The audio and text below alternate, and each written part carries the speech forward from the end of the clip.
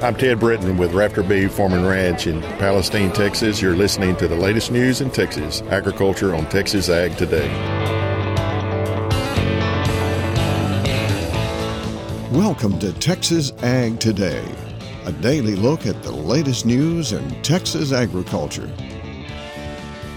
Texas Ag Today is produced by the Texas Farm Bureau Radio Network, with the largest farm news team in the Lone Star State. Now here's the host of Texas Ag Today, Carrie Martin. Hello, Texas. It is time once again for another edition of Texas Ag Today. All you've got to do is jump on in with me and buckle up. We're going to take a ride around the Lone Star State as we cover the most important industry in this greatest state in the nation, Texas agriculture. In the news today, the 2023 cotton crop is now going in the ground. We'll have an update on cotton crop planting progress coming up to kick off today's show. My name is Carrie Martin. I'm your host along with the largest and most experienced farm news team in the Lone Star State. And we're all standing by to bring you the latest news in Texas agriculture. From the piney woods of East Texas to the rocky ranges of the Trans-Pecos, and from the Panhandle down to the Rio Grande Valley. We're continuing to deal with prolonged drought conditions in the Texas High Plains, and our brutal winds of late are only making things worse for our farmers. I'm James Hunt, and we'll talk about that on Texas Ag Today. Farm Bill concerns for the Texas citrus industry. I'm Tom Nicoletti, and I'll have comments from the president of Texas Citrus Mutual on the upcoming 2023 Farm Bill on Texas Ag Today. Many Texas soils are acid soils. That is, the soil pH is less than 7. Soil acidity is caused by various environmental, climatic, and cultural factors. We will talk about why soil pH is critical for forage production. I'm Dr. Vanessa Olson from Overton. We'll have those stories plus Texas wildlife news and a complete look at the markets all coming up. Cotton planters are rolling, getting the 2023 cotton crop planted. Planting is 4% complete on April 2nd. 5-year average is 5%. That's USDA's Brad Rippey, who says only 2 states have any cotton planted at this point. Arizona and Texas both at 7% of the cotton planted. The 5-year average in Arizona, 21%. 5-year average in Texas is 8%. So Arizona is far behind on planting cotton, while here in Texas, we're only 1% off the average pace. Rippey says California is also way behind. They haven't started planting anything yet. When you look at Arizona and California, the real reason for the delays there is just simply the fact that it has been very cool. And in the case of California, it has been excessively wet. We actually have some flooding going on in land that's typically planted to cotton in the southern part of the San Joaquin Valley. Now, we've been reporting on the condition of the Texas wheat crop here every week, but the first nationwide wheat crop ratings came out this week. Last year at this time, the first nationwide wheat ratings showed the worst wheat crop conditions in history. Rippey says this year, it's just as bad. At this point, last year, the crop was 30% good to excellent and 36% very poor to poor. And now a year later, we see just 28% of this crop rated good to excellent, 36% rated very poor to poor. We see more than a third of the crop rated very poor to poor in 4 key states, including Kansas leading the nation 57% very poor to poor, Texas at 47%, Oklahoma 40%, Nebraska 38%. Of course, the main reason for the poor quality of our Texas wheat crop is drought in the western half of the state. But that has helped to keep disease pressure under control this year, according to West-bred wheat agronomist John Fenderson. Disease pressure is quite low, no powdery mildew, no stripe rust, a little bit of leaf rust, but it's very isolated, so farmers aren't going to have to worry too much about the disease issue. But farmers do need to keep an eye out for insect pressure.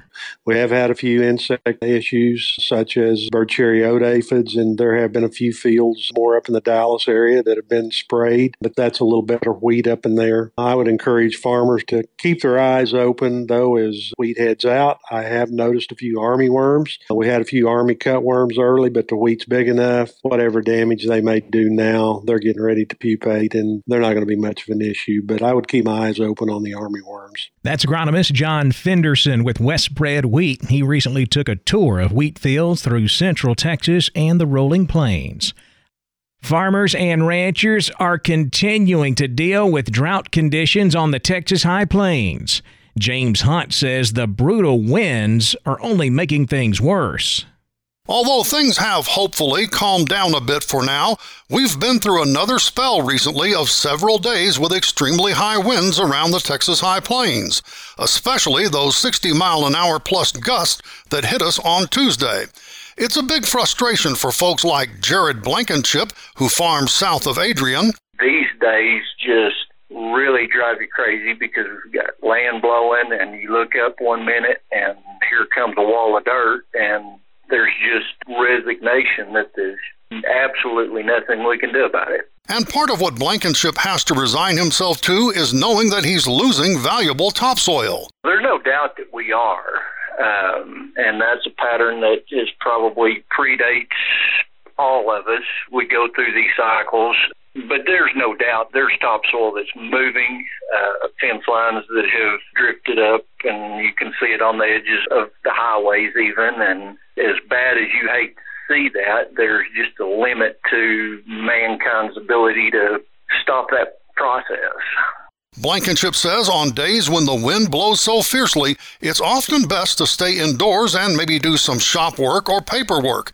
However, he says the issues with the winds are not the only cause for delays in getting his fields ready for the season ahead. Things are slow and kicking off, and there's any number of reasons for that, but the primary reason is we are still extremely dry, and it's just difficult for guys to go out and start doing a lot of field work on dry, hard ground. And we'll have more thoughts from Jared Blankenship about the season ahead in our next report. I'm James Hunt on the Texas Farm Bureau Radio Network. The Texas citrus industry is making its concerns known in the ongoing Farm Bill debate. Tom Nicoletti has the story. With me today is Dale Murden. He is president of Texas Citrus Mutual in the Texas Rio Grande Valley, and he was among a number of representatives from agricultural organizations at a Farm Bill listening session in Waco recently, giving their input on what they deem necessary for the upcoming debate and writing of the new 2023 Farm Bill. And Dale, what are some of your concerns for your industry? Specialty crops is probably one of the most diverse sectors in agriculture. I mean, we grow everything from artichokes to zucchini with things like citrus and potatoes in between. So there's several things we're working on. The Specialty Crop Farm Bill Alliance came out with their recommendations for the Farm Bill. Strictly speaking, as a citrus grower in South Texas, we're looking for continued funding of our emergency disease fund that helps fund some of the research for things like greening disease that's devastated Florida. Not necessarily money increases, but fixes to programs like the TAP, Tree Assistance Program, or the Emergency Conservation Program.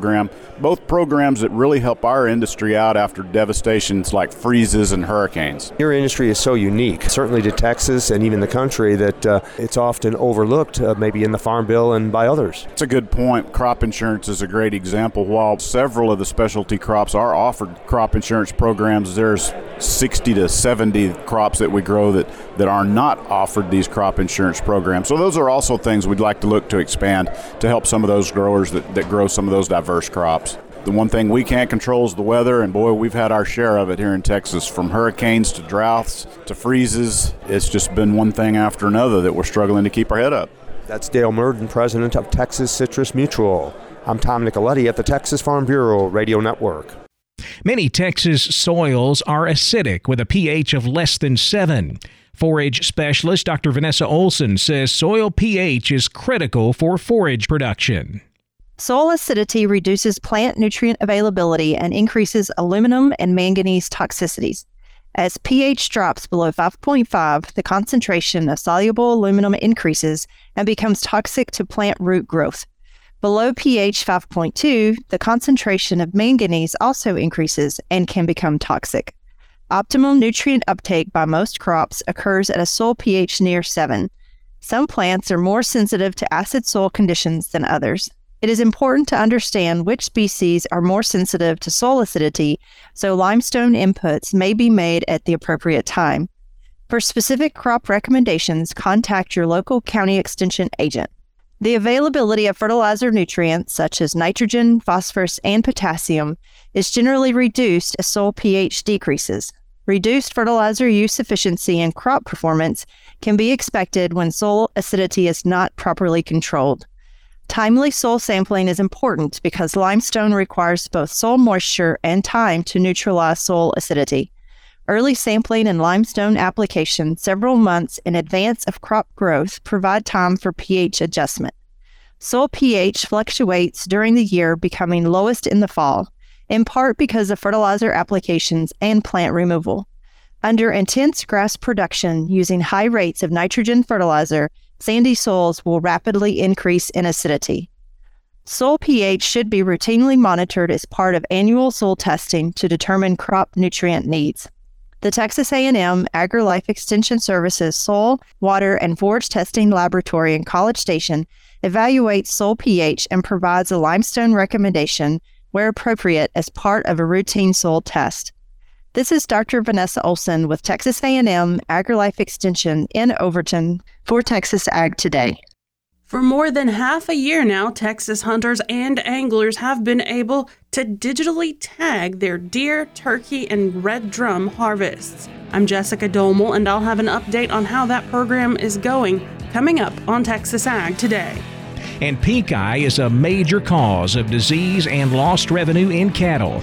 Texas veterinarian Dr. Bob Judd has more on that coming up next, right here on Texas Ag Today.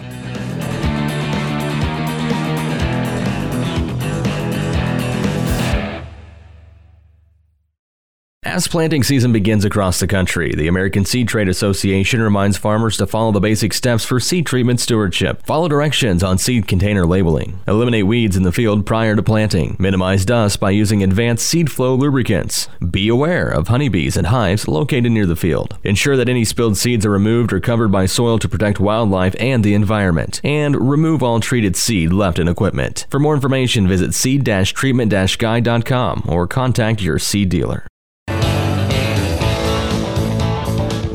We're keeping you informed on everything happening in Texas agriculture on Texas Ag Today.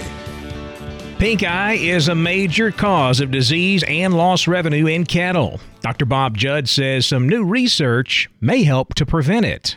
Drovers.com indicates pinkeye is a very contagious eye disease that causes redness, itchiness, pain, and discomfort in the eyes of infected cattle. Severe cases can result in blindness and decreased weight gain in calves, so it is painful for the animal and decreases profit for the cattleman. Scientists at the Agricultural Research Service, which is a division of the United States Department of Agriculture, and the University of Nebraska at Lincoln have sequenced and compared the genomes of a collection of variants of Moraxilla bovis, which is the bacterial organism that causes pinkeye in cattle. They found DNA differences between the two major genotypes of the organism, which can potentially be used to target the disease. One of the genotypes has a toxin called the hemolysin toxin, which the bacteria uses to penetrate the eye, and the two genotypes have different versions of the toxin, which may indicate there are variations in their ability to cause disease. The researchers also identified proteins on the bacterial cell wall, and these proteins are available to the host immune system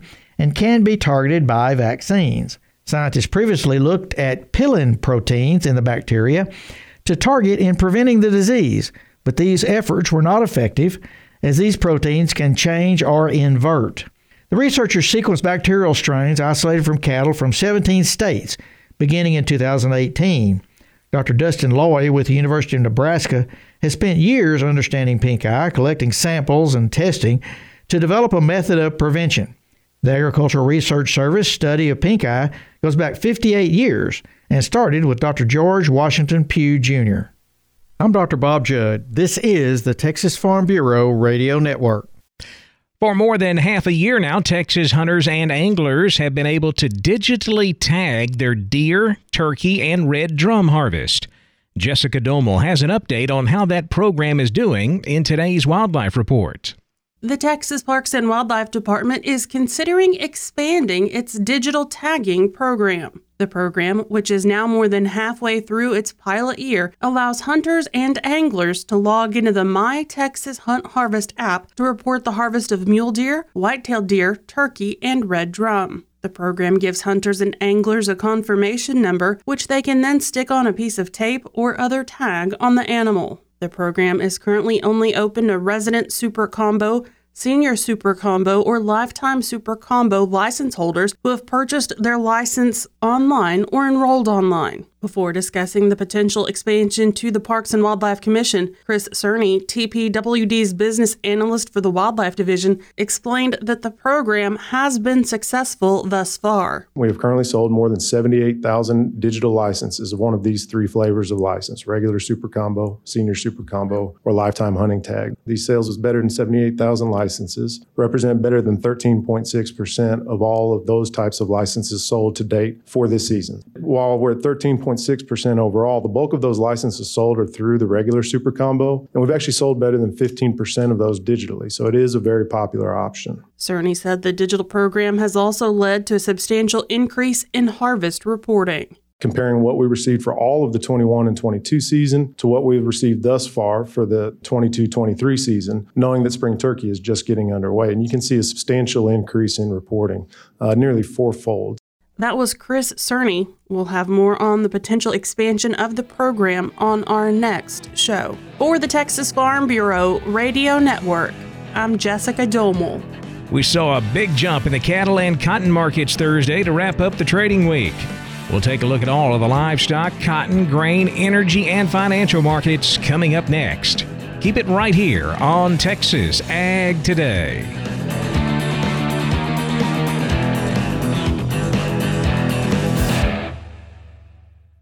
Texas Farm Bureau has served farm families in rural Texas for nearly 90 years. We're pleased to offer new affordable health care coverage choices for all Texans through Texas Farm Bureau health plans. You do not need to be a member to inquire and apply. Plans are available anytime. There is no open enrollment period. Our United Healthcare Choice Plus network of providers is one of the largest available. For more information about the different plans, how to apply, or to get a quote for you, your family, or your small business, call 833-TX-HEALTH or visit 833txhealth.com. We're giving you the market information you need on Texas Ag Today. A big jump in the cattle market on Thursday to wrap up the trading week. Of course, the markets closed on Friday for the Good Friday holiday. We had a strong cash trade this week, and that helped to boost live cattle futures higher on Thursday, with April up 267, closing at 171.07. The June up 280, 163.10. The August up 232 at 162.30. Feeder cattle seeing big gains also. April feeders jumping 280 to close the week at $200.62. The May up 330 at 205.40, with August feeders up 337, 222.60. I mentioned the strong cash trade this week. Here in Texas, we sold cattle for $170. That is $4 higher than last week's average. When you move north, the prices get higher. Up in Nebraska, they sold cattle on a live basis as high as $177. Dressed cattle were $278 to $280. Boxed beef prices mixed on Thursday. Choice up $1.14 at $289.76. Select down 77, $277.39. Now let's check those auction barns. We're walking the pens with Larry Marble. When you hear the auctioneer sound off, it's time to hit the Lampasas cattle auction and talk to Andy Baumeister. Well, Andy, how did this Wednesday sale go?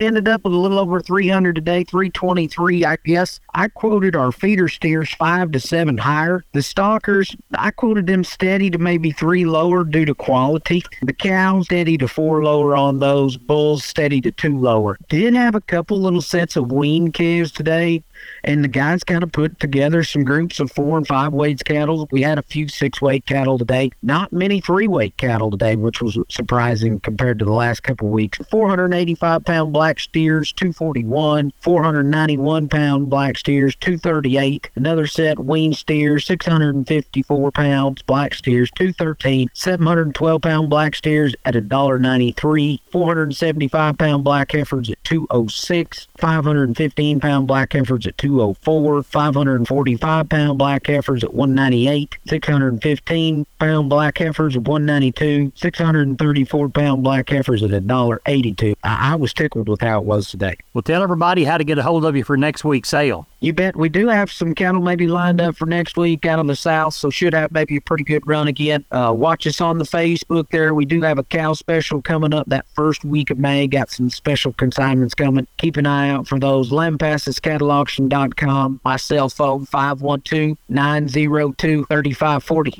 Andy Baumeister, Lampasas Cattle Auction, thank you. You good folks on the Texas Farm Bureau Radio Network listening on Texas Ag Today, thank you also. Good day to you. Back over to the futures market now, where lean hogs finished higher on Thursday. April up 75 cents, 74.15. May hogs up 90 cents at 82.20. Class 3 milk was mixed. The nearby April contract up 7, 18.74 a hundredweight, with May milk down 11 cents, 17.95 a hundred. Big jump in the cotton market heading into the holiday weekend. A lower U.S. dollar and a higher Dow Jones helped to boost prices. Also, a lot of traders just squaring up positions as we head into the long weekend. Cotton really benefited from that, with May up 213 points, 83.20. July cotton up 218 at 83.47. New crop December cotton up 162 points to close at 83.24 cents. The corn market dropped lower heading into the weekend on a good-looking weather forecast for the Corn Belt. The weather forecast featuring a warmer and drier trend that should allow a lot of corn to get planted as they start rolling the planters up there in the Midwest. May corn down 9 1/4 on that news at 643 1/2. July corn down 7 3/4, 619 3/4, while new crop September corn was down a nickel, 564 1/4. Wheat market was mixed. Heart wheat slightly higher, soft wheat lower. July Kansas City wheat up 3 cents, 8.46 a bushel. July Chicago wheat down 6 3/4 at 6.88. In the energy markets, May natural gas down 13 cents at 2.02. May West Texas crude down 8 at 80.53 a barrel. The financial markets slightly higher Thursday afternoon. The Dow up 2 points at 33,485. The Nasdaq up 91, 12,087, with the S&P up 14 at 4,105. That wraps up our look at the markets, and that wraps up this edition of Texas Ag Today. I'm Kerry Martin. Hope to see you back here next time as we cover the most important industry in this greatest state in the U.S. of A. Texas agriculture. Thanks for listening to Texas Ag Today. Be sure to subscribe to our podcast on Apple Podcasts, Google Podcasts, or Spotify. For more Texas Ag news and information, check out our website at texasfarmbureau.org or tfbradio.com. Texas Ag Today is a production of the Texas Farm Bureau Radio Network.